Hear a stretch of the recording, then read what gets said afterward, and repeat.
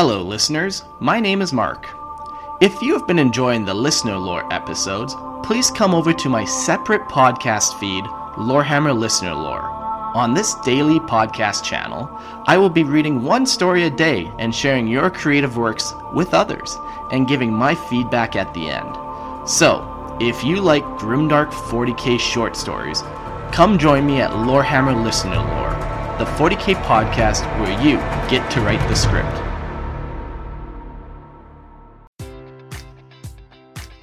Enjoy all your favorite sports like never before at BetMGM. Sign up using code OLDLINE and receive up to $1,500 back in bonus bets if you don't win your first bet. When you register with BetMGM, you'll get instant access to a variety of parlay selection features, live betting options, and the best daily promotions in the business. And with BetMGM at your fingertips, every play and every game matters more than ever. Remember to use code OLDLINE and receive up to $1,500 back in bonus bets if you don't win your first bet.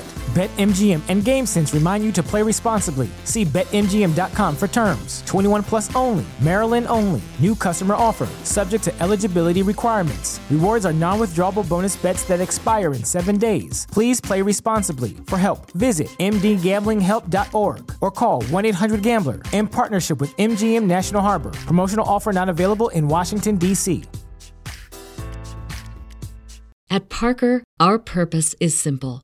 We want to make the world a better place by working more efficiently, by using more sustainable practices, by developing better technologies. We keep moving forward. With each new idea, innovation, and partnership, we're one step closer to fulfilling our purpose every single day. To find out more, visit parker.com/purpose. Parker, engineering your success. Hey guys, thanks for listening to the podcast. If you want to support the show, visit us at patreon.com, and for as little as $1 a month, you can become a patron. Or you can buy cool Lorehammer products like shirts, coffee mugs, and dice bags at www.redbubble.com. Don't want to spend any money? Well, you can help out the show by giving us a 5-star rating and review on iTunes or wherever you listen to podcasts. You can also hop on over to Facebook and like our page, and feel free to send us a message. It's the only enjoyment Mark gets out of his miserable life.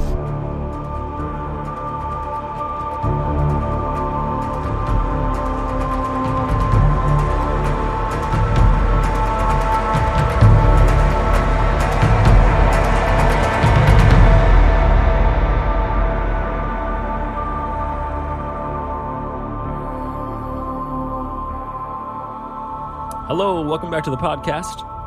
My name is Eric. We've got Christian here. Hello. We have Jordan. What's up?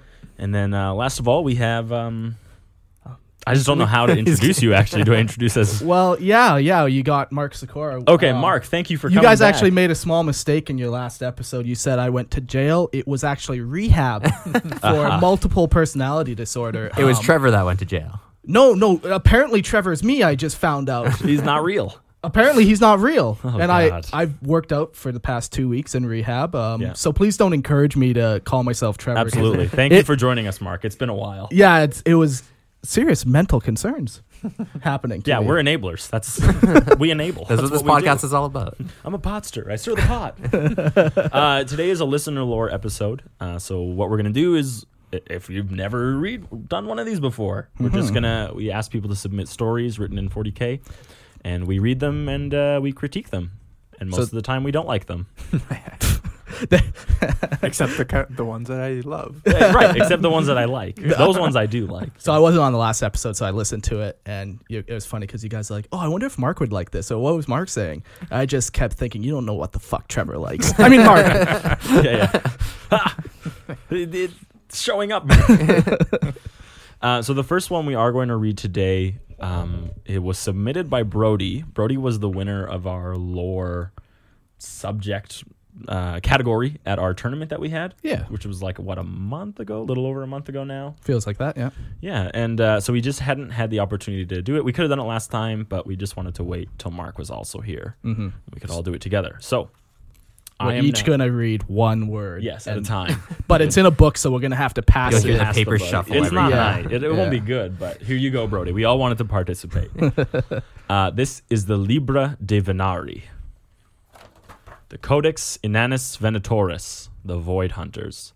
Here's a couple point ideas about them. They have an unknown gene seed. Their original chapter was mostly destroyed by the Eldar while they were in the warp.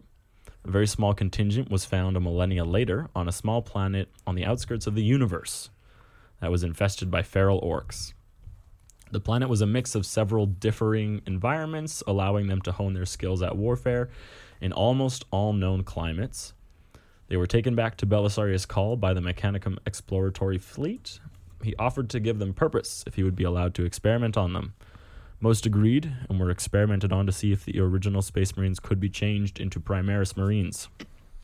After all experiments and rehabilitation was done, they were put into the cryopods and reawakened with Reboot Guilliman's return. Some of these Marines are standard Marines who refused to allow Cawl to experiment on them, giving this chapter a diverse range of personnel.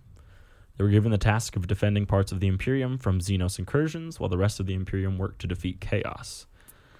Since their demise at the hand of the Eldar and battling the orcs on the planet they were stranded on, they became extremely violent towards Xenos species.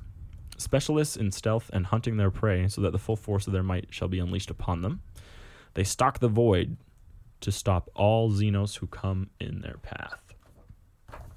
A standard company includes 6 squads of 5 intercessors, 4 squads of 5 reavers, 4 squads of 5 hellblasters, 3 squads of 3 aggressors, 3 squads of 3 inceptors, 2 lieutenants, 1 captain, 3 repulsor tanks, 2 redemptor dreadnoughts, and 3 squads of 3 bikes.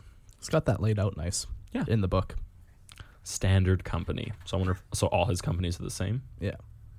No first, no 10th, none of that. He has a veteran. He does have a veteran, Yeah. but it probably is just the exact same. Just technically every intercessor would be a veteran. I'm not sure, actually.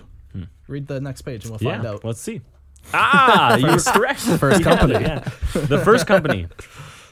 6 squads of 5 intercessors, 4 squads of 5 reavers, 4 squads of 5 hellblasters, 3 squads of 3 aggressors, 3 squads of 3 inceptors, 2 lieutenants, a chapter master, an honor guard, 3 repulsor tanks, 2 redemptor dreadnoughts, and 2 squads of 3 bikes. Now, the honor guard are ancient Marines with specialized war gear and armor, mostly highly modified aggressor and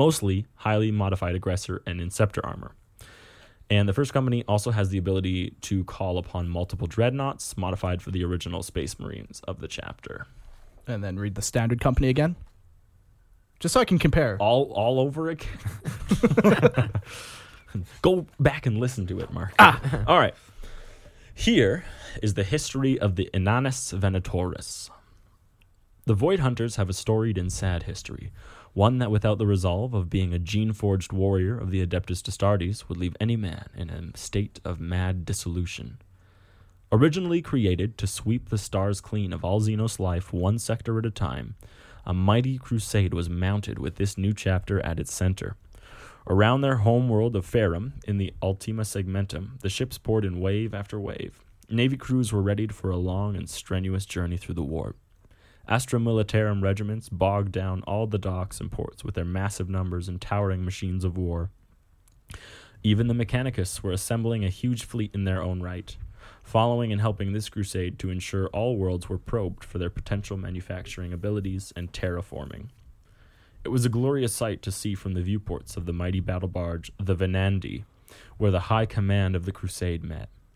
All was going according to the projections of the Administratum, and soon the Imperial Guard would be packed away with all the provisions necessary for this long, hard crusade.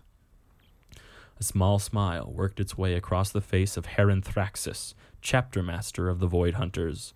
Soon he would be able to wage the Emperor's War, and what a glorious war it would be.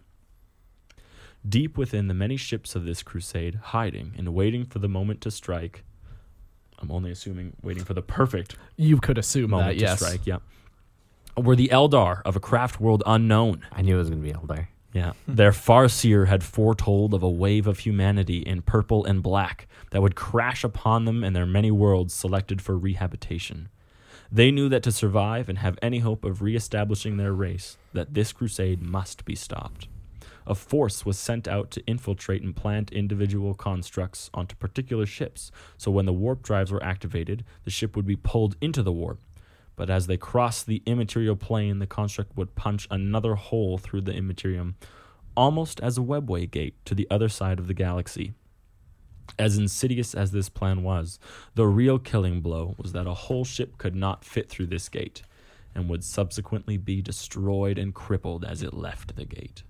This crusade was doomed, and this is where the tragedy of the Void Hunters would start. Heron and his first captain, Sajin, awoke in a daze of fire and emergency klaxons. The view from the flat of Heron's back when he finally awoke was dark with red flashes. He shifted his head to the side to see the screaming face and dead eyes of a beautiful young female deck officer who was reaching out to him in an effort to try and possibly be saved, but she would have no such luck this day. Now she lay there dead. Nothing could bring her back, and nothing could make it right. All that filled his head was the ringing of concussions and sounds far away, slowly drifting back to him. Sajin screamed, "My lord, we must leave! My lord! My lord!" shaking Heron from his longing gaze of the woman's screaming face. "We have to get to the lower decks so we can get to our Stormbird. All is lost. None of the ships survived the initial re-entry. We were torn to pieces by the warp." Finally, he snapped back from his almost trance-like state. Grabbing Sajin's hand and pulling himself up, he knew it couldn't have been just the warp. More was at play here, and Heron was going to figure it out. He spoke with purpose and clarity. "First Captain, what is the fleet's entire status? Damage reports and casualty counts." Sajin blankly stared at him and said, "My lord, there is no report to give. We have been broken. There is not a single working vessel in the entire fleet. Not one vessel is operable. We are the only vessel that has the capacity for evacuation even. We have 3 Stormbirds and a handful of escape pods. Our casualties are in the 99th percentile. We have less than 100 warriors that have their life support readout still online." Heron kept walking, but in his mind and his heart there was nothing but sorrow. So many of his warriors gone. He had trained them from neophytes all the way to full Marines. All his brothers were gone in the blink of an eye, the warp swallowing them up and spitting them out. As Sajin and Heron ran to the lower decks, the amount of death on board was staggering. Panting as they ran, Heron dogged out, "Sajin, we will find out why this happened when we evacuate too." "First Captain, where have we translated?" Sajin glanced over his shoulder and said, "I have no idea. We were spat out, and all of the astropaths and navigators died with re-entry. None of the auger arrays and long-range scanners survived either. All I know is that there is a planetoid that has oxygen levels sufficient for life. I don't even know the segmentum we are in." Upon this news, Heron knew that the coming journey would be a hard one, and that he would have to call upon all of his skills in order to save as many men as possible. Their lives were in his hands. At the Stormbirds, Battle Brother Icarus was loading equipment and injured personnel that could be saved. The others that were too far gone had been given the Emperor's peace by the apothecaries, and gene seed taken. It had been a blur from the time he felt the warp drives activate to the warning klaxons and earth-shattering concussions of ship death that happened afterwards felt like seconds. He was in the hangar, and all had been destroyed except for 3 Stormbirds and some escape pods. Maybe 60 Battle Brothers had made it here, and half of those were in enough reasonably shape to be called battle-ready. A squad of scouts came running into the hangar. The lead scout came up to Icarus. "Where do you want us, Brother Secundus?" Icarus looked around and realized not a single sergeant was there. He was the most highly ranked member of the chapter at this moment. "I want you and your men over there helping the humans with those crates. We don't know what we will encounter, and we need supplies." The squad leader curtly nodded. "As you order, brother." The sensation of being in charge overwhelmed Icarus and had a severe case of doubt brewing in his mind. That is, until he saw Chapter Master Thraxus and his first Captain Sajin burst into the hangar.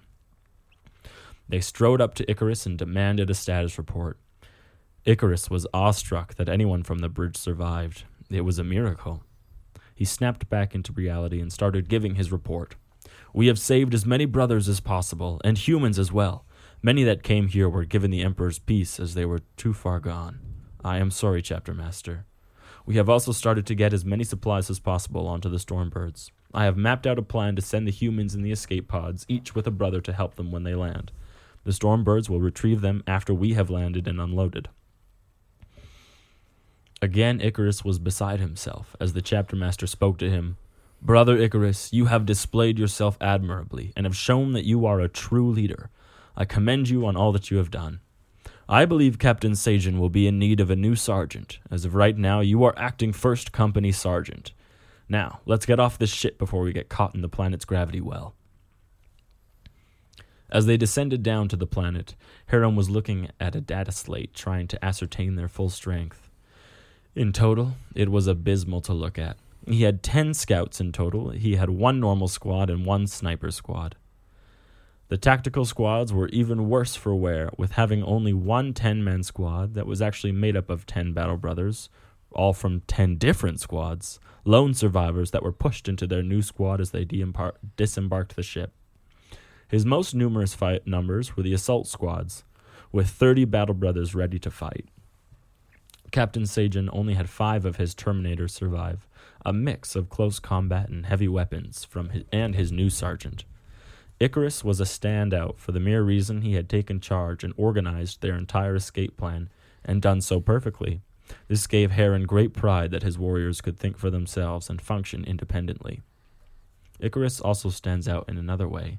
He dwarfs most of his battle brothers. Even the Terminators he is now with look small compared to his massive frame. We will have to get him a custom suit of Terminator armor when this is over. The tech adepts will be enthralled with how they will have to overcome this overhauling of armor, Heron thought. In total, he had 61 Marines left and 50 humans, a mix of guards, soldiers, and Navy personnel. Their mighty crusade had died before it even started. How this could have happened was beyond him. They were the only survivors and had no warp-capable ships, with enough food on the Stormbirds to last gathering up all the escape pods. Things looked very dour indeed.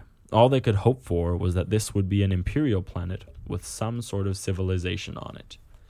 As he stared into the skies at the many small sky rocks, all he could hear was the roar of the horde around him. The sky creatures that came... What? Sorry, did I skip a page?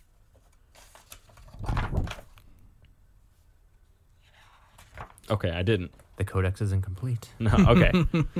Sorry, I'm going to read the last sentence and keep going. Things looked very dour indeed. All they could hope for was that this would be an imperial planet with some sort of civilization on it. And then break. Next scene. As he stared into the skies at the many small sky rocks, all he could hear was the roar of the horde around him. The sky creatures that came out of the star rock lay at his feet, and the large one was on its knees in front of him, barely alive. He could not understand the large warrior, and it could not understand him. But both of them understood battle, and both understood who won as he lifted his axe to the warrior's throat. He liked the warrior. He had given him a great fight, unlike any he had before. He would keep this one's head. Hopefully the other star rocks had warriors like this. As he picked up the now severed head, Grogskull lifted his great bone axe and gave the order that his horde had been waiting for. Whoa!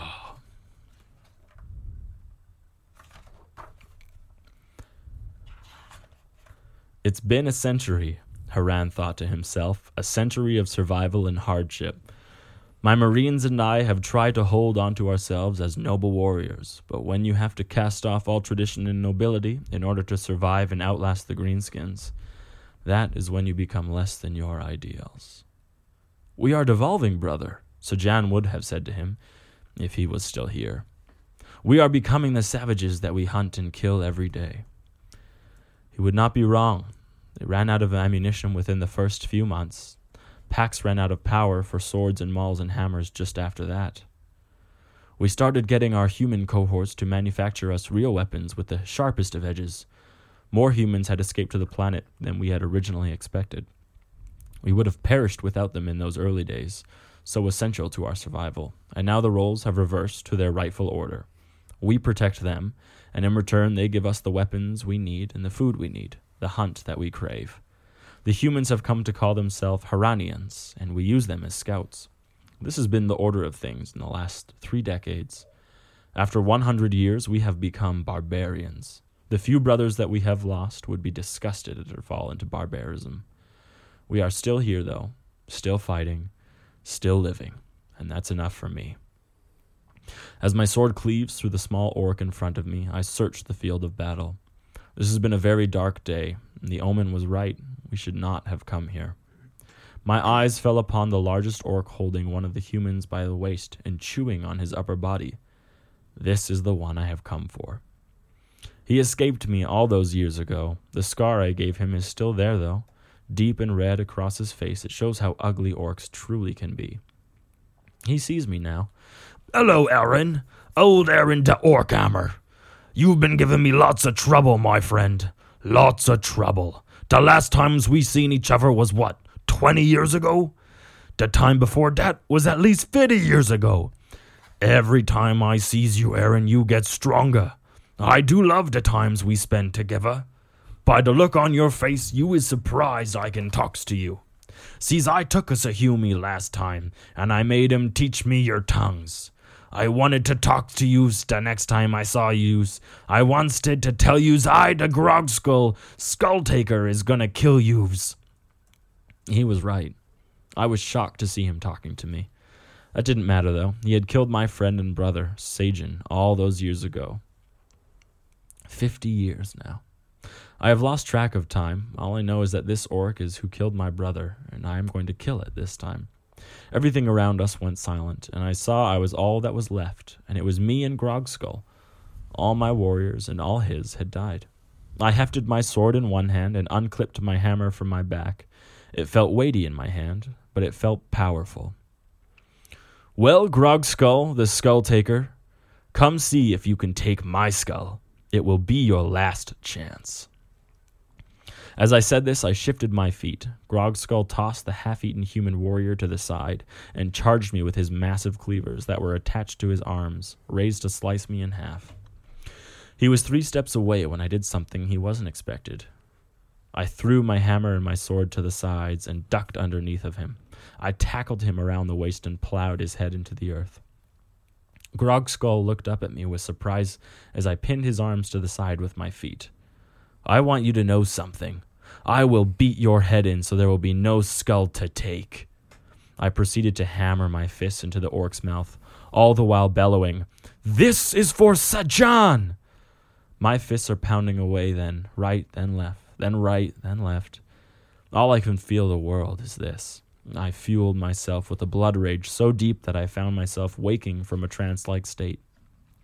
Covered in deep red-black blood, kneeling beside the corpse of a massive orc with a pile of meat and blood where its head should be.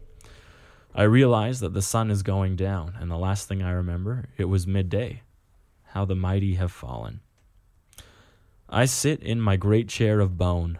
Orc skulls decorate the throne, and the furs I have collected over the last years are around me.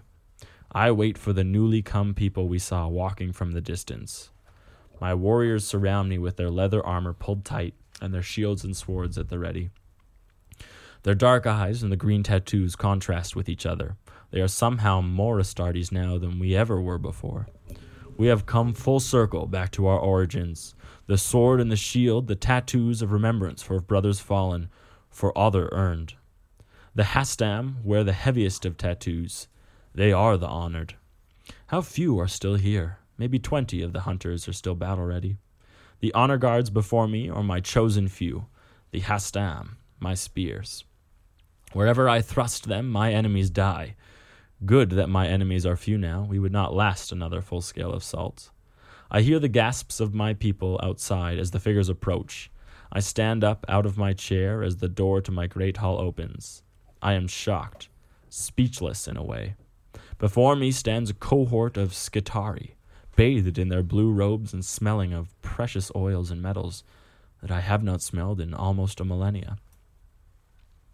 The Emperor protects, is what I say to the Skitarii ranger in the front of this cohort. He looks at me with as much surprise as a rock would. You are Astartes of the Emperor's creation.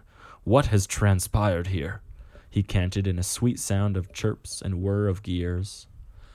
I am Haran Thraxis of the Void Hunters chapter. We were lost to the warp and spat upon this rock almost 1 millennia ago. We have endured so that one day we would be found and taken back to the Imperium to once again fight for the Emperor. After a few moments of silence, the ranger looked at me again and said the sweetest words I had ever heard.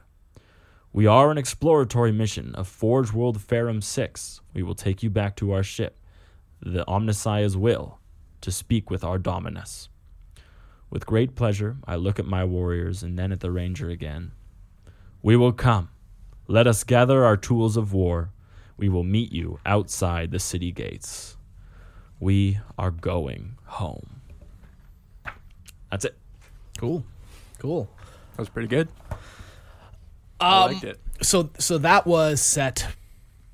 So they came, picked them up, then made them into primary Marines, right? Not all of them. Some of them, yes. Yeah. Not even made them into primary Marines, but at the very least experimented on them to see the what Rubikai, it would take. yeah. What it would take to actually make them into. Yeah. I assume that because, like, Calgar is said he's the first. He was the first to pass the Rubicon. Sure. I like to think that. Yeah, that is true. That these guys like definitely were experimented on, but weren't full Primaris until Calgar. Like they put in, like they gave one guy one of the upgrades. Yeah. Right, and they're like, all right, what's it going to take for you to survive this one upgrade? Sure. They do all those experiments. They find what it takes, and then on Calgar, he's the first one to get all three. Right. Yeah. It could also just be like with Calgar, it was super sketchy, so they got these guys after Calgar already turned, and then perfected or experimented on them after to perfect. I like that more than just giving them one or two.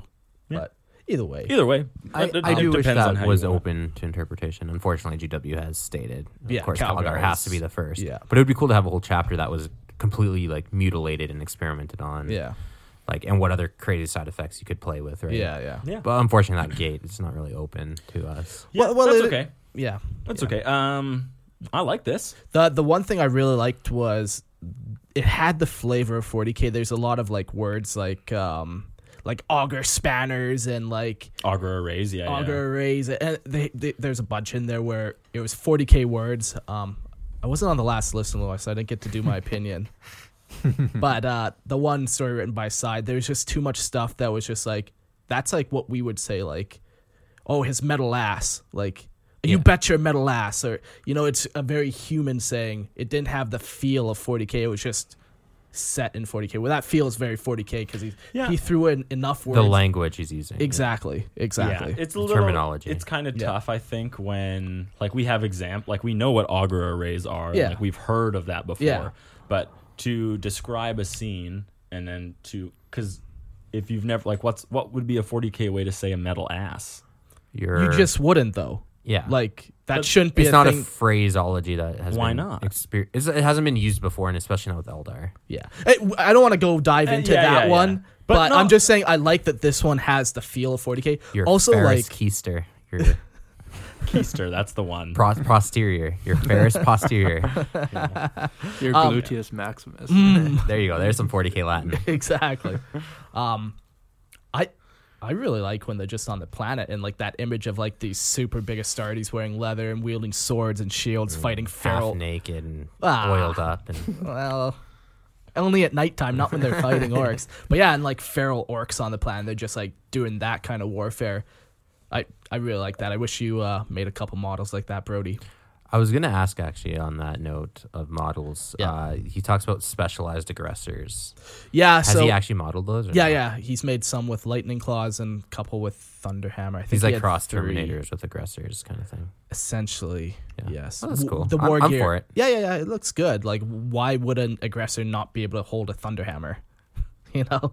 Because the they're codex better does not fix. allow it. His fists are better. His hands are too He's big. not -1 to hit with his fist, Mark. Well, Yeah. yeah. No, I like the mixing of saying, like, yes, we're better, but, you know, old ways are still good. It gives a Yeah. downside to the Primaris, which is kind of nice. Yeah. Like, from the in-universe perspective of, like, why they wouldn't want to convert. Sure. Yeah. I liked it. It's nice. And obviously, as you guys mentioned before, it's very well like it's in book form. It's like a coiled book. It's on like high quality paper. It's a book. He wrote a book. Yeah. He gave us a gift of his lore. Yeah. So it's that's really nice. Super high quality. We're Is that his like chapter symbol? Yeah. We're building like a good little collection here from We've been talking about opening a PO box, a mailbox, and then also just building a couple shelves on that wall so we can just start stacking shit. Yeah. So that might have to happen here. Totally. It's a good way to get Eric, can we get a yes or a no right now? 5, 4, 3, 2, 1. It's a yes. Pretty sure. I heard a yes. I heard a yes too. All right. We're all going to be able to go back and listen and hear the yes that Jordan added. Edit it in, yeah. Yeah. Cool. Very cool, Brody. Thank you. Any other thoughts on that?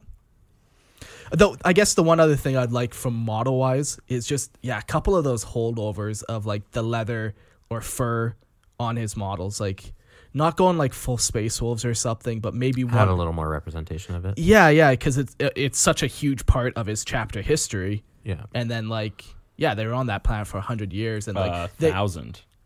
Did it say 1,000? A millennia. That should be changed, I think, to 100 right now. You know what? We've got marker and I got a right felt now. pen. We'll just scratch that. Yeah, I'm pretty sure it was 100. It's a millennia. I'm pretty. I heard Eric say millennia. Okay. It would just right be cool. here. We were lost to the warp and spat upon this rock almost 1 millennia ago. Okay, sure. Dumb bitch. I don't know if I mind 1,000 years of them just battling feral orcs. And like what he said, now there's only 6 alive, but there's an entire human population sprung They up would be around some them. of the oldest Marines. Yeah. They would be some of the oldest. Yeah, Marines. it's extreme. I think They're caught in a 100 time would have warp. been. Yeah, whatever. That's not the biggest thing. Whatever. It's upsetting. I'm what personally offended. Personally You offended. know what gets me even more than that is when people talk about going to the outskirts of the universe. Actually, I picked up on that. I was going to be pedantic about that and be like, "Did he mean galaxy, or does he actually literally mean?" There is we're all in the same galaxy. No. We are not at the edge of the universe. We're all in the Milky Way galaxy. Yeah, no, I know, and they're all in the Milky Way galaxy. Yeah, too, that's what I'm saying. There is no. We've never left. Was that we've just never like left a the galaxy phrase that he's using, or is he? That's just. This isn't the first time I've seen it. This isn't the first time People we've read a story where they talk about the edge of the universe. Yes, right. They're talking about the universe. Because people cross universe with galaxy in their mind. Yes, and the reality is those are two very different things. Science can tell us. Yeah, there's mainly 2 schools of thought. There are, yeah. One universe and one galaxy. Yeah. Yeah, I'd like to see some just a couple holdovers, just very minor, like a leather pelt or something. Or maybe strapped to his back is his old shield or sword. Exactly, just something super, not on every model, just on a special character or a sergeant or something like that. Yeah, or he has the skull of one of his battle brothers. Yeah, he's got a story about why he's carrying it or something. Yeah, because or they even do they did tribal tattoos or something like that? Yeah, they have tattoos. Have a helmetless guy and have that on him, but only have one that has that on him. It's just something like that. Yeah, and then right next to it tie is a little an more of the 8-pointed lore. star. Yeah, of course. That's what you need. Yeah. Right? No. The chapter symbol is 4-pointed star. star. A 4-point. Yeah. Apologies. That's what I was saying is awfully heretical. Yeah. Well, this is if you flip the chapter symbol on its side, that X. What is that? The Assault Marine symbol. The Assault Marine. Yeah. So he just flipped it, and now it's the Assault Marine symbol, but it's an actual cross. Yeah. Cool. Yeah. Next story. Quick thing. I think that break was that supposed to be a flashback? Is that why there's an awkward I don't narrative know. There's break? a couple awkward, not awkward, but it's just because I hadn't read the story before. Yeah. There's just a couple. That's how I where pictured it in my head. It to was understand. Well, one flashback is from the perspective of Grogskull. Yeah. Right, and he's talking about the Sky Rocks, which was drop pods. the drop pods, or I think more Stormbirds and escape. Sure. And escape oh yeah, pods. yeah, because that's what he had. Stormbirds. Yeah. But that's from the perspective of an orc, and then there's also the last little bit is from Heron's perspective, but he's it's internal dialogue that he's doing. I sit upon my great chair of bone. So there's just a couple changes in tone and meter that happens. I don't know. I don't know if any of them are flashbacks or not. I don't think I can glean that. Well, yeah, that's how I kind of that's why it was kind of a sudden stop. I don't know. I like to picture things cinematically in my head when I read it. Oh, most people do, I think. Sure. I'll give you that. Shall we move on to the next story? Yeah, take it away. Yeah, your call, brother. So this one is from Eric with a C. He's obviously spelling his name wrong, so we can just go ahead and correct that.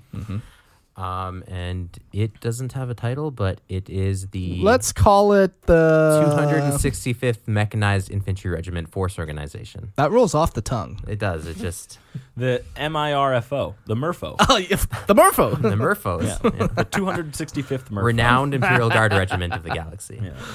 All right. This one seems very technical, just as a warning. Preamble.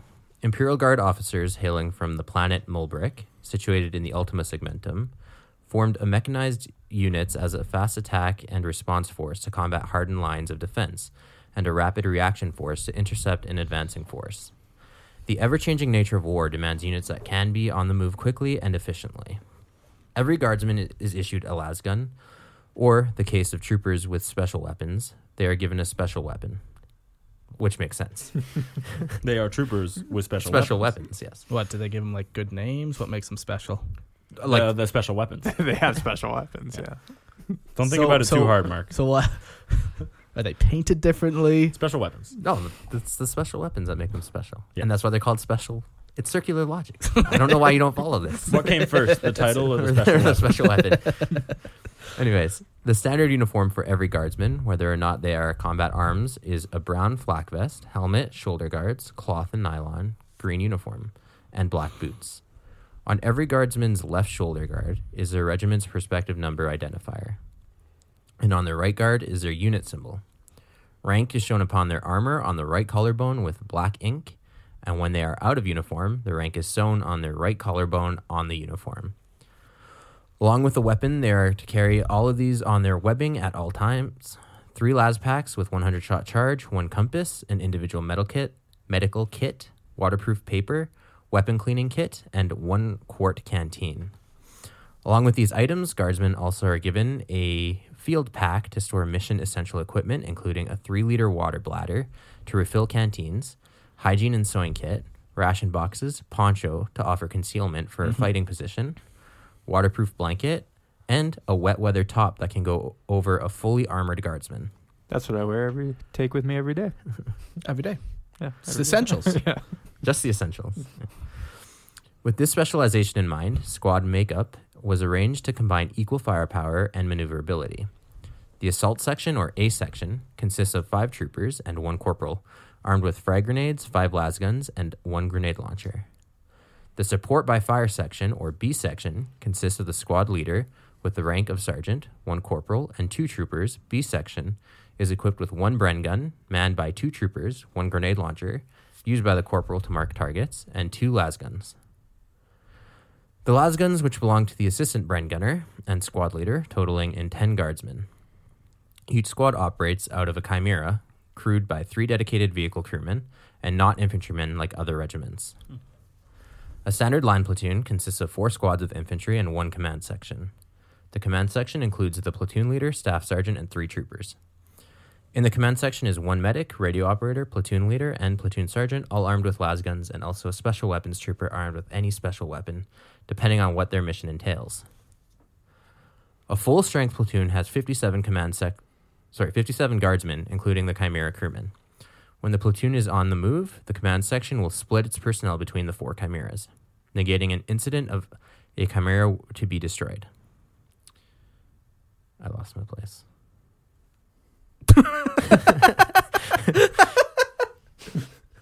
I marked it for you there. You were reading. I know. Did you blink? Yeah. Do you have it? Are you back? When the platoon is on the move, the command section will split its personnel between the 4 chimeras, negating the incident. If a chimera were to be destroyed, the platoon will still be operable. There you go. There are 3 line platoons in each company.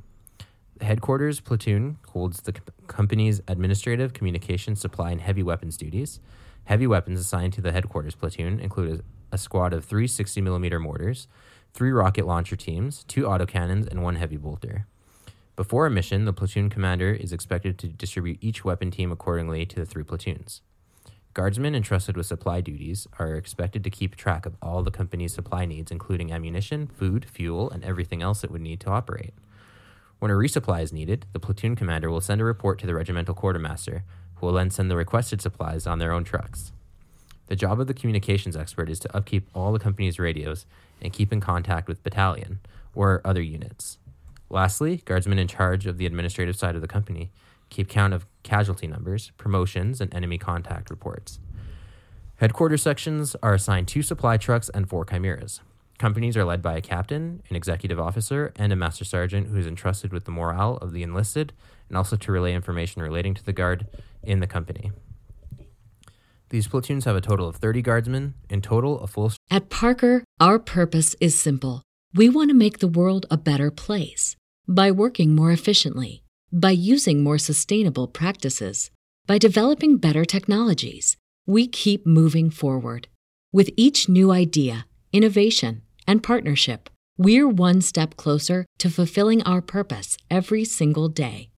To find out more, visit parker.com/purpose. Parker, engineering your success. What's so special about Hero Bread's soft, fluffy, and delicious breads, buns, and tortillas? These ultra-low net-carb baked goods contain 0 sugar, fewer calories, and more protein than the leading brands, and are high in fiber to support gut health. Shop now at hero.co. Strength Infantry Company will have 213 guardsmen in total. In support of an infantry battalion is an anti-tank company consisting of 3 platoons of las cannons with security personnel and a platoon of heavy mortars. Similarly to the headquarters company, this company is expected to divide their las cannons between its sister companies providing anti-vehicle support. One anti-tank tank squad consists of 10 guardsmen armed with 1 las cannon crewed by 2 troopers and a corporal with las guns, 1 rocket launcher team with 1 corporal and a trooper, and 4 troopers with las guns and the squad leader. The priority for these guardsmen is to man blocking positions and ensure that enemy armor can't operate. Other gear each squad is issued are crack grenades and mines. All guardsmen are well versed in the operation of their weapons, have a deep understanding of the creation of cover and concealment for their weapons positions. 4 of these squads make up an anti-tank platoon, with the command section attaching itself to squads of their choosing. The AT command section consists of platoon commander, staff sergeant, radio operator, and 2 special weapons instead of a medic, saying that they will be attached to a platoon with a medic. Guard officers decided that the distance he would have to travel in between each gun position is not worth assigning one. Standard operating procedure says that 1 platoon of an anti-tank personnel is to be attached to a line company and support it in whatever area of operations they are assigned. Being that there are 3 line companies, whatever area of companies per battalion, this company can dedicate 1 platoon for each company. The anti-tank company's headquarters platoon is not arranged the same way as the line companies, saying that its platoon are split between its sister companies. This platoon consists of 3 heavy mortars that can be called in to decimate reinforced positions and heavily armored enemies. Other than these weapons, the headquarters platoon is a mirror of other platoons of its kind, minus the heavy weapons. The HQ platoon then consists of 20 guardsmen, somewhat similar to a line company. Adding up to the 3 line companies and 1 anti-tank company forms an infantry battalion. This formation is commanded by a major, his or her command staff, senior sergeant, who receives reports regarding the enlisted, and a ministerium chaplain. The priority of the battalion command staff is to delegate mission essential information, assign operations to its companies, keep count of troops and equipment, and to know the disposition of its troops. 25 cooks are also attached to each battalion, who are to provide warm meals for the troops when they aren't on prolonged mission. A platoon of guardsmen act as security and are often sent to escort leadership when they are heading to or from an area of operation. The number of personnel in an infantry battalion headquarters is 70 guardsmen of varying jobs. 1 infantry battalion consists of 835 guardsmen. The final and largest formation of guardsmen is a brigade led by the lieutenant colonel and his command staff. This formation has 3 battalions under his command. The brigade headquarters is the same makeup as the battalion HQ at full strength. A brigade is a force to be reckoned with, numbering 2,576 guardsmen. 3 infantry brigades make up the combat arms of a regiment, with a vast amount of supporting units essential to the regiment's success. These units include military police, quartermaster supply specialists, combat engineers, anti-aircraft operators, signal specialists, medical units, and recon troops. A fully combat effective mechanized infantry regiment has 11,278 personnel. Words of praise have reached our ears about the combat effectiveness of our men and women we sent to the stars in service of our Imperium and our Holy Emperor. Our mission has been the same since our world's inception and will stay the same until our bones are but dust. The end. Reads like the Book of Deuteronomy. It's a lot to unpack. Actually, I will say, obviously it was like light on the narrative part, but I think if someone is like designing a chapter or a lore around their army, you should almost have like an encyclopedia like section that kind of breaks down the that does show this is exactly what, like, this is how they issue operate kit for how it would be. Like imagine someone who has no idea how chapters or battalions or brigades or whatever operate. Yeah. How would you give them every single piece of information they need? Yeah. Right? Yeah. I think this would be better translated into a graph with just like, a bullet point beside like special things, but So whoever wrote this, I think either... His name is Eric, first of all. with the C. Whoever he is. I think he comes either from a military background or is like very invested in military stuff. Because even the language he uses though is actually very like someone who has served probably would only use that kind of language. Sure. Like, it just makes sense, and he's very like.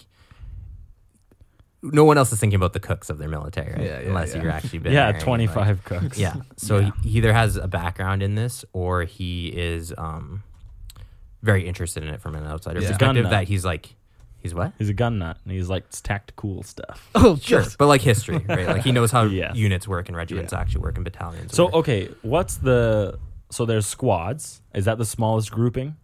Yeah. I'm assuming this guy's American because like in Canada we use sections, but... So a squad is the smallest grouping of people, and then you get you have fire teams technically are the smallest. I just didn't hear fire teams. I guess they do. They call them teams, rocket launcher teams. No, those are two people operating the same weapon. Yeah, but fire teams are generally two people. Okay, but sure. So they have teams in here. Except France, who has 3-man fire teams. I'm Frenchman. You need 3 for every 2 regular men. Yeah, I would call it a fire couple. We're an alternative fire couple. It was a little tough to try and put everything into perspective. Yeah, like Jordan said, it would probably look better in graph form. Mark said that. You guys are the same to me. Interesting. But yeah, it would look better as like more like a chapter layout kind of thing where things are organized into like you can follow the command staff, you can track instead of like in paragraph form. Yeah. And I don't hate the idea though. No, like it's a lot of cool information. Yeah. It's not Do laid I out care in about a it? narrative thing. Yeah. It's cool, obviously, to the person who wrote it because they like I did this for my guard regiment. Oh yeah, too. yeah. I'm, like, I have it down for to, my like, guard too, and for my Imperial Knights, I have the same thing. Yeah, like like- I like this. down to what every soldier is packing, right? Yeah, but But yeah, it's just a general interest. Like, tell us more about your planet that you're from. Tell us about. They were incepted with like obviously there was a reason. The mission has been the same since the world's inception. Like what was the story of every the guard planet's regiment, inception? to fight and die. Like, like what happened? Yeah. Or like did they pull from the people's population? Like, is their planet super flat and like spread out? That's why they're mechanized, so they could get around. Is there a reason? Well, they that are you a rapid seem to- reaction force. Sure. But that does that come from on high? Is that the Where planets? where did you see that? At the very beginning. Yeah. Oh, okay. Yeah, it just would have been nice to have one paragraph about some of that history and not details of. I don't mind the details personally. I don't but either. In audio content, Yeah. like I'm just reading off stats more than like a story. Yeah.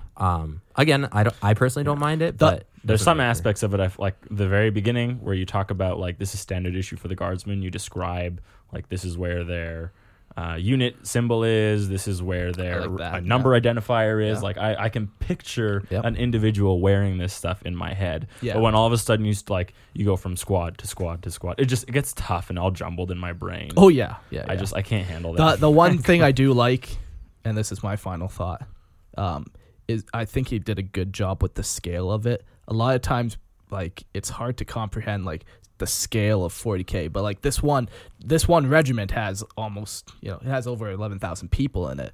Where typically when you you see pictures of the battles, you just see like the 40K tabletop and you see 50 guardsmen. You don't. I have it's a hard counter. counterpoint to that. So you think he did a good job? I think he scale. did a good job scaling. with the scale. Yeah, like So the issue comes to, this is based off of like real world numbers. sure. So There's no way. And the problem with 40K is how often they underestimate the numbers. Yeah. And when you're talking regiments specifically, like, is this the makeup of one whole regiment in 40K terms? Like, this is. Do you remember we had this discussion about what is a regiment to a planet? Like, how many Cadian regiments there are and what they're composed of? So, like, in terms of, like, galactic scale, 11,000 men is nothing. No, Maybe but the he planet has fields Right. 30 regiments. Right, but Exactly. that's my point. Right. Like, Yeah. we don't know where this sits on that kind of scale. On Sure, this map. sure. This is just the biggest, Yeah. like, there's no reason to talk about it has this many regiments, and this many regiments form an army, and it has 7 armies on it. Like, there's just no reason to go into Yeah, it. because that would all change. Yeah. Sure, yes. I'm just saying, like, I do like the numbers, and they make more sense than general 40K is usually underballing it. Yeah, right? yeah, Your regiment's exactly. like 100 guys. And you're like, Yeah, and they took a planet. Right, exactly. It's Yeah, like, yeah. That doesn't So- make any sense whatsoever. No, but I like that it kind of Yeah, like this makes sense lends for that real world grand numbers, scale. Yeah. but like in 40K, everything's got to be bigger. Or you have to have a ton of these. Oh yeah, like There's nothing wrong with saying there's Millions. multiple, like, Yeah, like Cadian this- has like 450 different regiments in there. Right, but we never know how big the regimental sizes are. But even if you were to just say that. And some of the this- numbers I I've think- heard are tiny Sure. on Okay. the galactic Sure. scale. I'm just saying. It's all bullshit. It's all made up. It's all made up bullshit.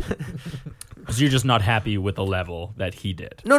That's all you're I saying. said no. I'm just saying, like, Mark's saying how much sense it makes, and it does make sense again from like a real world perspective. But like, It even makes sense from a 40K perspective. Because that Because is a regiment can be any number you want it to be. sure, but a regiment of 100 dudes does not make sense in 40K. Well, this because one it's a does. waste of Why not? planetary It also had resources. females, not just dudes in this one too. Why- Oh, I'm sorry. It We're doesn't- the new army. I forgot. There's no reason that you can't say this regiment only has 100 people because it means absolutely nothing. And so I don't understand what you're trying to say, I think. I don't know what I'm trying to say half the time. Okay.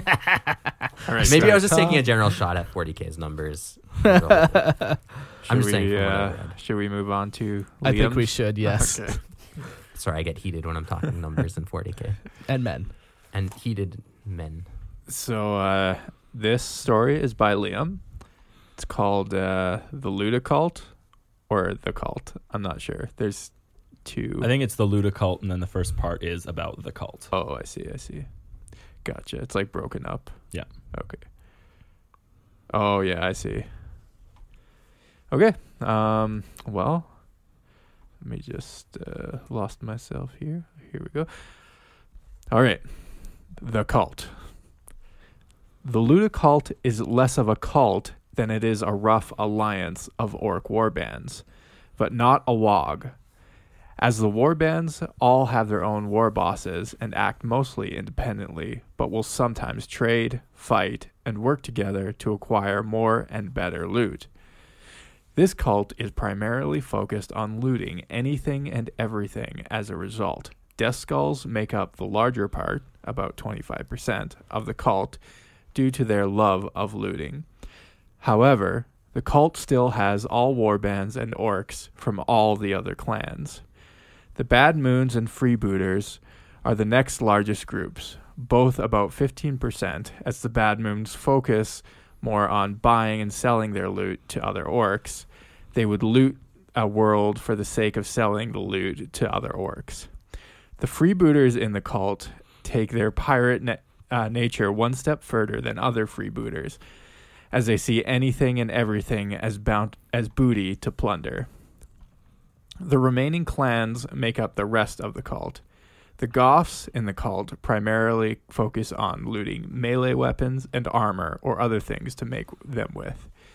The Evil Sons focus most on looting vehicles and things they can use to go extra fast, often things like aircraft, which they can use to make buggies. The blood axes of the cult are often found looting with great care and orc standards to keep to keep equipment intact. I'm trying to keep this flowing, as to be used as disguises for commandos, or to trick the enemy into thinking they are a different foe, such as using Eldari weapons and equipment to try and trick Imperium forces. This has varying levels of success as orcs don't exactly fit in Eldari armor very well. Mm-hmm. That was a long sentence. I was like looking for the end of it, and I was like, okay. I'm running out of breath. The snake bites are unique in the way they loot, as none of the other clans can loot the things they can. They excel at looting living things such as great beasts. More importantly, enslaving the sentient races. The other clans do this sometimes, but the snakebites do this extremely well, being able to break the will of slaves into fighting for them, such as seeing during the War of the Beast in 554 M32. The loot occult warbands will gather in random locations at random times to initiate a great looting, which is it's just a funny word. A great looting. Okay, which is where the war bosses will determine locations with huge amounts of loot that the war bands would not be able to loot alone. These are often mistaken as wogs. The difference between these great lootings and wogs is that all the war bands still act independently, carrying out their own objective, and often competing for prime loot. This often causes Imperium forces to fail as they employ tactics against them, assuming they are a single wog with a single leader. Significant warbands and war bosses. These orc warbands are war bosses are some of the more unique in the cult. There are many more than this that are not really overly significant. Big Wazas, warband of evil sons, believe that they can loot a planet and make it into the biggest and fastest or ship in the galaxy. They have been taking as many ships as possible and crashing them onto the planet and trying to use their engines to make the planet move. This has only moves the planet slightly farther away from the star, causing many weaker orcs to freeze to death. Another really long sentence.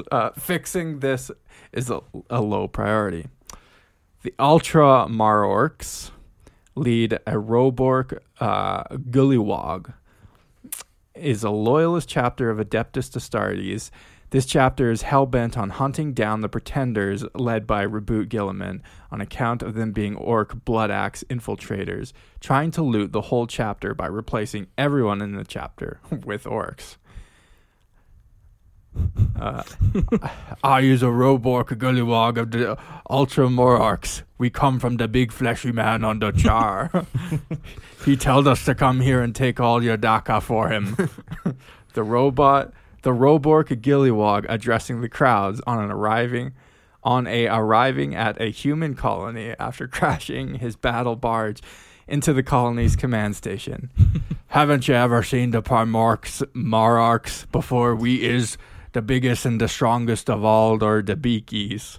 Upon being questioned about their large appearance by heretic forces posing as Imperium men on an Imperium refueling station. Wazog Fast Killa is an evil son's war boss who insists on using vehicles to go fast, is cheating, and insists of running into battle. Wazog scours the battlefield for footwear and equipment to go faster.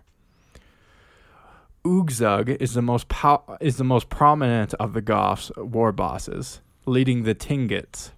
Oogzog was critically wounded in a battle against Akilla Khan piloted by a Grot who he had bullied all his life. Oogzog saw this as a sign that Mork wished for him to become a Death Dread and show orcs, that upgrades are great. Once he got his Death Dread, he murdered the Killa Khan and wears the Grot head on top of his dread. Oogzug's warband specializes in both cyborgs and dreads. The Arm Boys is a warband of snakebites, known for their mushrooms that make them have extra arms and slight purple skin, whose leader has never been seen except by his fellow Arm Boys. The Arm Boys are known for cultivating and consuming an absurd amount of mushrooms, which no one has ever seen, and feed to orcs lucky enough to be chosen. I think fed to orcs lucky enough to be chosen. The orcs who are chosen always come back from the secret mushroom caves. Sorry. I feel like an orc wrote. Yeah.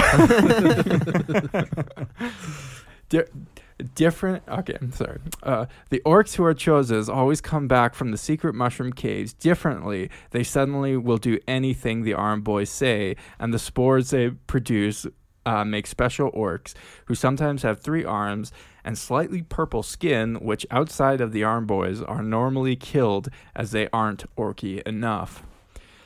These Arm Boys loot any and all living things or biomass. They can send them off far away to top secret locations. Many of the orcs in the clan dislike the Arm Boys, but no one has managed to ever kill their leader, and they don't seem to be doing anything nefarious. Oh, well, thank you, Liam, for the cult of Luda. The one thing I really like about this, because this is a critique about 40k orc lore, is how there's only one cult, the cult of speed. It never quite makes sense to me.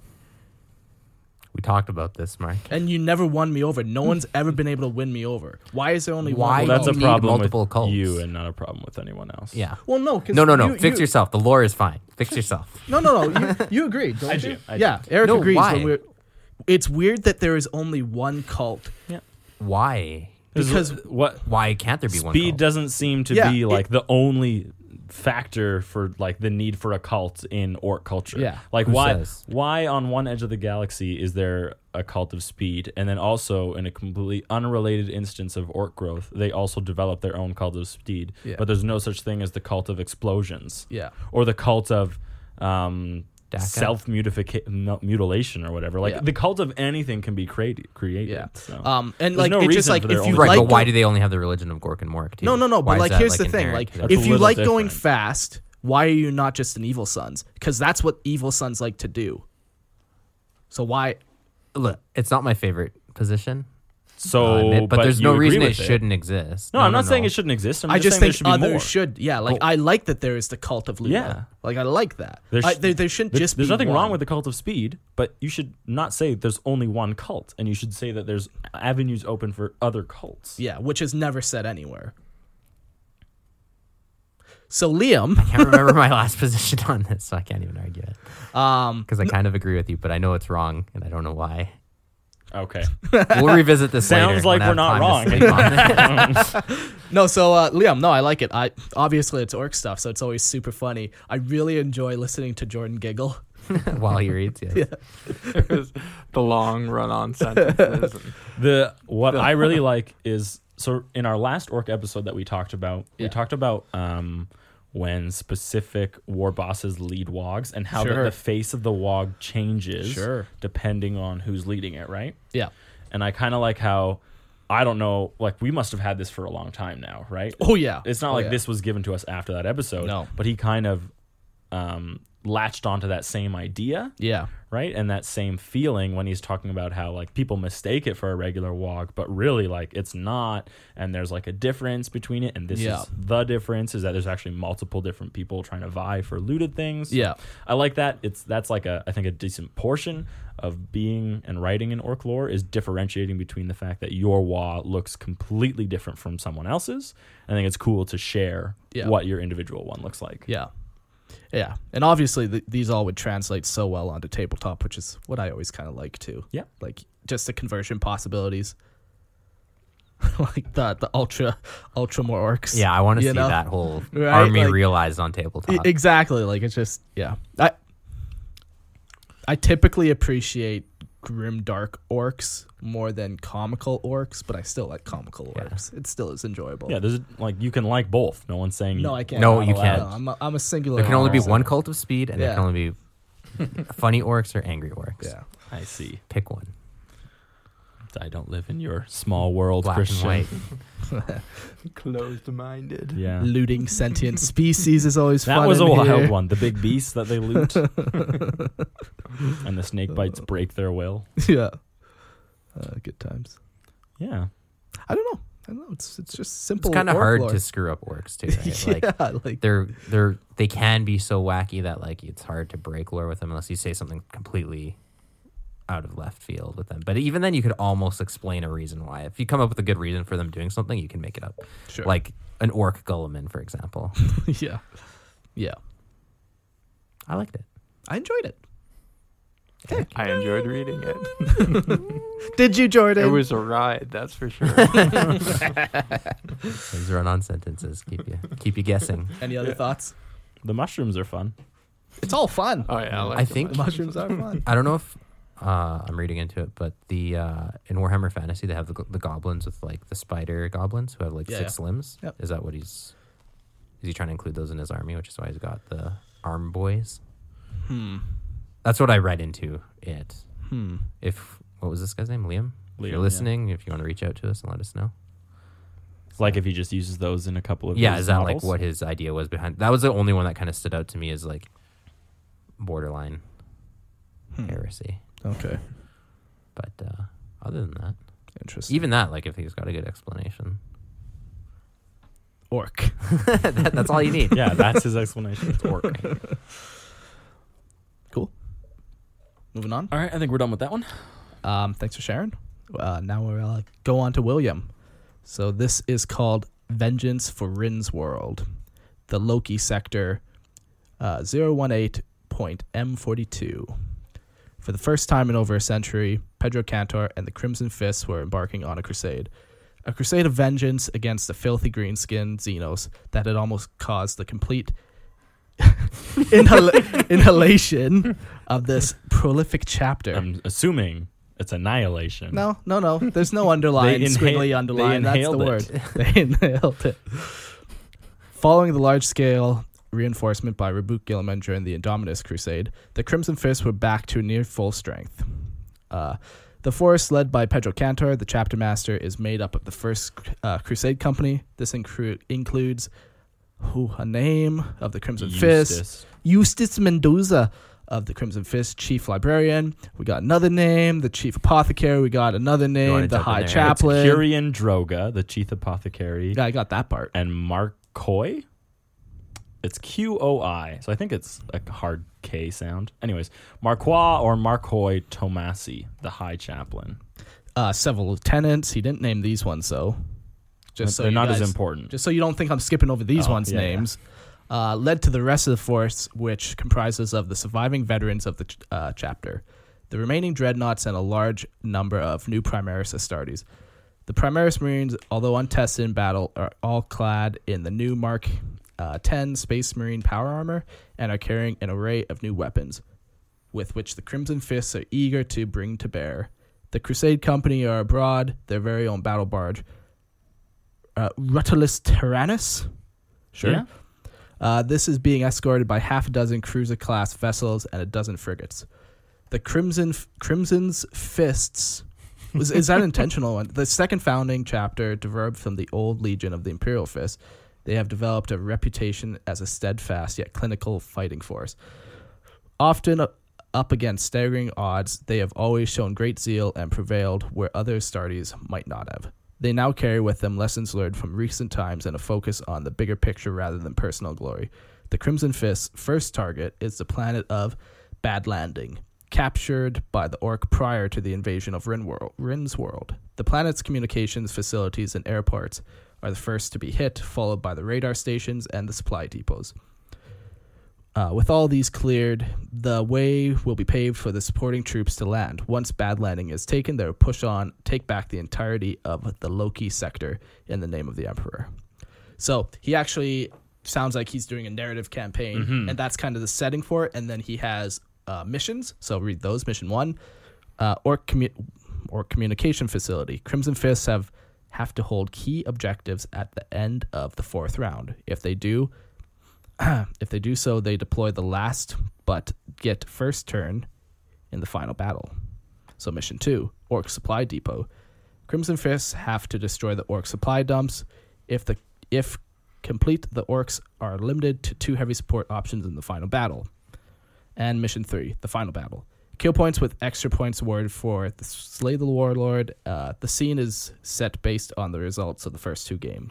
Yeah, so it looks like he probably plays Crimson Fists. Yeah, and he must have a buddy who plays orcs. Yeah, and they just built this little narrative around 3 games they played. Yeah, William, if you actually ended up playing this, Yeah, who won? yeah, let us know how that It's went. an incomplete story. Yeah. Yeah. No, I kind of like that. Like, I wish our group did this more, where we did a little more narrative campaigns. Yeah, I don't even like playing, but I definitely play narrative like campaigns. like this. It doesn't have to be anything crazy, but it just adds that level.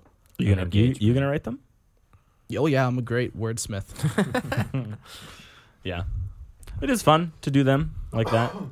Yeah. It's a little bit more meaning when you do them. Yeah. But there is some effort involved, and obviously, Oh yeah. William wrote this with the expectation, like he included his chapter master, and it looks like the Crusade Company. So his chief librarian, he has a chief apothecary, and a high chaplain. I'm curious how many of those are real, because I know obviously Pedro Cantor is real. I know the First Crusade Company's real. Yeah, but like, is he led by is Eustace Mendoza? Yeah. Yeah, he is. Okay, I nice. just Googled it. And Kyrian Droga. Chief Librarian of Crimson Fists. He was killed during the invasion of Ryan's World. Ah, So hold on a second. Does he got Primaris Marines coming into this? yeah. Because they're taking it back. No. Yeah. Did I so misunderstand this? so Because the invasion of Ryan's World happened in the past. yeah. 989. And then Rabuk Gilliman came and reinforced them, and then since they're full strength again, then they went on a crusade of their own. This is vengeance for Rin's World. Yeah. Not Right. invasion of Rin's World. Okay. So this Yeah. would be the second one. Because the Chief Librarian is dead as of 989 M41. Yeah. Okay. So before the Primaris are brought into the... Uh-oh. Fucking we found... William. you thought you were going to get away with Tisk, it, you son of... tisk, tisk. Kyrian Droga is the chief apothecary of the Crimson Now I have to Fists. look them all up now. His fate after the invasion of Rin's World is currently unknown. It'd be kind of cool if you would say he was lost upon that world, and they came back, 20 years later, and found him. When was the Battle of Rin's World? I'm assuming it's 989 M41. I guess. I was just on the bio page, so I don't know if that's actually the battle or the date of his death. You're making us fact check everything. Yeah, all this is going to do is make us go a rabbit hole and make sure every single Every one detail is correct. See that's a perfect example of why it's so tough, borderline not good to write about established lore. Yeah. Is because if you make one mistake, Look what you just did to us. you can't claim. I hate this story. and This is the worst story I've ever This read. isn't like a problem with William or anything. It's just it's a Yeah. Like you got to be very Careful. specific and careful, about what you're writing. and 'Cause then what a quick happens search. when so he writes this, and then GW ninth releases edition a book. it comes out and they override this. So Right, there was exactly. no Crusader Company. It's just like that's a little unfortunate, but his story would still exist. Again, it's not to say not to write it. Some people can come up with some really cool alternative yeah. ideas, like, what if Rabuk Gilliman did this, or Yeah. what if Calgar did that? yeah. Yeah, so 989 But it's not M41 was advised. the invasion of Rin's World. Okay, I didn't know it was like right recent. Yeah, me neither. Well, I thought it was recent. older. I mean, Yeah. we're It's still like 200 in the 1,000. future. No, it's more than that. But I mean, we're 200 years past 999? 40K. We're 40. No, it's just like it was 999 for so long that it wasn't 999, right? Like 989 M41 was probably like 1,000 years ago compared to where we are now. Because there's just added years in the middle that they just like blanked out when we're like, all right, we don't know when this happened. Anyways, I know what there you're was saying. in M42, I don't Rin's agree World, with it. but- Rin's World is engulfed by demonic armies spilling from the newly formed Great Rift. So this would be after the Great Rift. Obviously, it's in 018 M42. You should have taken a look because there's demons on this planet. Just the Yeah. plot holes are just coming out of the woodwork. So I like this. I like the idea of it, but it's so easy to poke holes at. Sure, and obviously And that's not you're fair. playing It's what not super fair of me to do. No. But you submitted it. You Yeah, submitted exactly. it. You're opening yourself up for criticism. there's even a map of a portion of Rin's World. There's a map of Rin's World. Very cool. Yeah, I heard Rin's World, the book, was very good. They did a good job with Space Marine and citizen interactions, because like there's Pedro Cantor and I forget his buddy's name. They're following around like Would it happen to be Eustace Mendoza? no. But yeah, they're following around and protecting like a squad of humans during this whole invasion. It's very cool to see like that interaction. I might pick it up. That actually interests me a lot. Yeah, it's good. I hear. And only ever will hear, because you'll never know for sure. Yeah. You'll never read it yourself. No. Marquis Tomasi. I'm not getting anything on Lexicon. Yeah, I for tried that. Googling that one too. But Cool. Yeah. Yeah, William, you should let us know what happened. tell us if you won the battle against the orcs or not. Did you recapture Bad Landing? Yeah. Did the demons show up? Oh, wait. Okay, so Bad Landing is a different thing than Rindsworld. Yeah, like they went on a crusade, and the first planet they came across was Bad Landing. Yeah, Rindsworld is okay. the Crimson Fist's homeworld. Yeah, it's their homeworld, but it's now covered by demons. Good. Well, not covered by, but it's been assaulted. Infested? It's been insulted by a couple demons. And then also after being assaulted by orcs. Yeah. Right, but the Indominus Crusade did save them? Probably.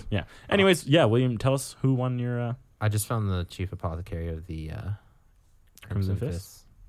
Solarian Daddy? Verandis. No, your daddy's not. Kyrian Droga just disappeared in 989 M41. So he was... We're just like fact checking all this stuff. He's like, I regret submitting that lore so badly. I'll never do it again. Anyways, that's... Listen to Lower Limb, Yeah. number 7. Number 7. Anyone else have any more? Eustace Mendoza is a chief librarian. Did we do that one already? Yes. What was the other one? That we was were the looking first for? one. Nothing. Marquis Tomasi doesn't exist. Sometimes they don't have an article. Didn't Yeah, he does exist. He's a high chaplain. Deceased. Son of a bitch! As of 989 M41. Marquis Tomasi. Date of death is 989 M41. That sounds about right. Sounds Killed like in the invasion of Ryan's world. Sounds like Rindsworld Kind of fucked over the didn't town. have a great time. Did not have a great time. No. Yeah. So it looks like he's kind of writing a story where all these people were alive during the invasion of Rindsworld. But a lot of Maybe them we're have misunderstanding it. disappeared. Yeah, it's very possible that we're misunderstanding something. Oh, what are we misunderstanding? There's He's like just- a time frame that's Yeah, wrong. like is he skipping over time that we are No, seeing? you know what? So there's one line following the large-scale reinforcement by Raboot Gilliman Yeah. during the Indominus Crusade, which happened in M42, Yeah. which is after the invasion of And all Rindsworld, these in which case characters are 3 of dead. those guys are dead Yeah. or disappeared. I'm pretty sure they said. Kyrian Droga is confirmed. just unknown. Okay, well, 2 out of 3. Yeah, 2 of them are dead. And don't even get me started on those several lieutenants. Are they? They're Primaris lieutenants, obviously. There's so much variety now. I love that this happened, to be honest with you. I wasn't expecting to go down this road, and I'm glad we could. It's one of the first times I think we've actually been able to fact check someone's listener lore. Yeah, we don't really do that too often. Well, but, it's just- But when it's- you give hard dates, Yeah, it's Hard tough. dates are named characters. named characters, You kinda, hard like, put dates, yourself in a and like hole. a very prominent chapter with a Yeah. lot of information written. Yeah, it's also we did it a little bit during the Dark Angel story last Yeah, listener lore. yeah, Yeah. We talked a little bit about how it's kind of tough to write in established lore, and this is even more involved in that, right? Like, yeah. Stepped on a couple landmines, William. I wish this wasn't the last one we did, because I don't know how many people are going to listen this far in. This is good. I like this. This is why I do this. It's the thrill I get. by telling people it's wrong. God. Well, thank you for submitting your stories, guys. As always, send us an email at lorehammerpodcast@gmail.com. I read online that it's a common courtesy that if a podcast reads out your lore, it's common Send a courtesy to send a tip of $5 to our Patreon. Where'd you read that? The Mark Sikora's Wikipedia. I blog.com. totally agree. Yeah, Yeah, I you totally read heard- that article too, right, totally Jordan? heard- yeah, Jordan read right. that too. Yeah, Yeah. it's, Read no, it it's somewhere on. Was it from the travel blog of Mark? Yeah, it was somewhere on. Yeah, I read that too. That sounds about right. So just keep that in mind for all you people that we've read stories about. Or for. And you know what? I've heard that if you give extra money, your story goes up the waiting list. That is I- unconfirmed. Unconfirmed. No. We do not accept bribes. I am easily bought. Lord Hammer is not. Mark is very easily bought. A blowjob and a bag of chips. That's all. All right, guys. Thanks for listening, and we'll see you next episode. Take it easy. Peace.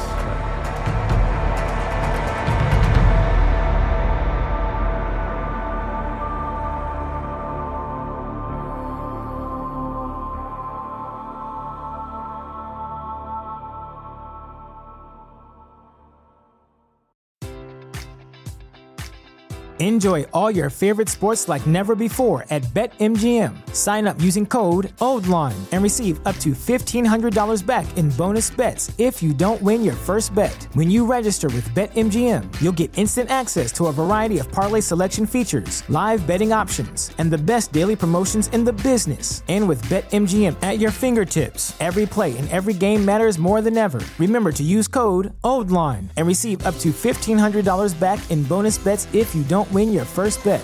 BetMGM and GameSense remind you to play responsibly. See BetMGM.com for terms. 21 plus only. Maryland only. New customer offer. Subject to eligibility requirements. Rewards are non-withdrawable bonus bets that expire in 7 days. Please play responsibly. For help, visit mdgamblinghelp.org or call 1-800-GAMBLER in partnership with MGM National Harbor. Promotional offer not available in Washington, D.C. At Parker, our purpose is simple. We want to make the world a better place by working more efficiently, by using more sustainable practices, by developing better technologies. We keep moving forward. With each new idea, innovation, and partnership, we're one step closer to fulfilling our purpose every single day. To find out more, visit parker.com/purpose. Parker, engineering your success.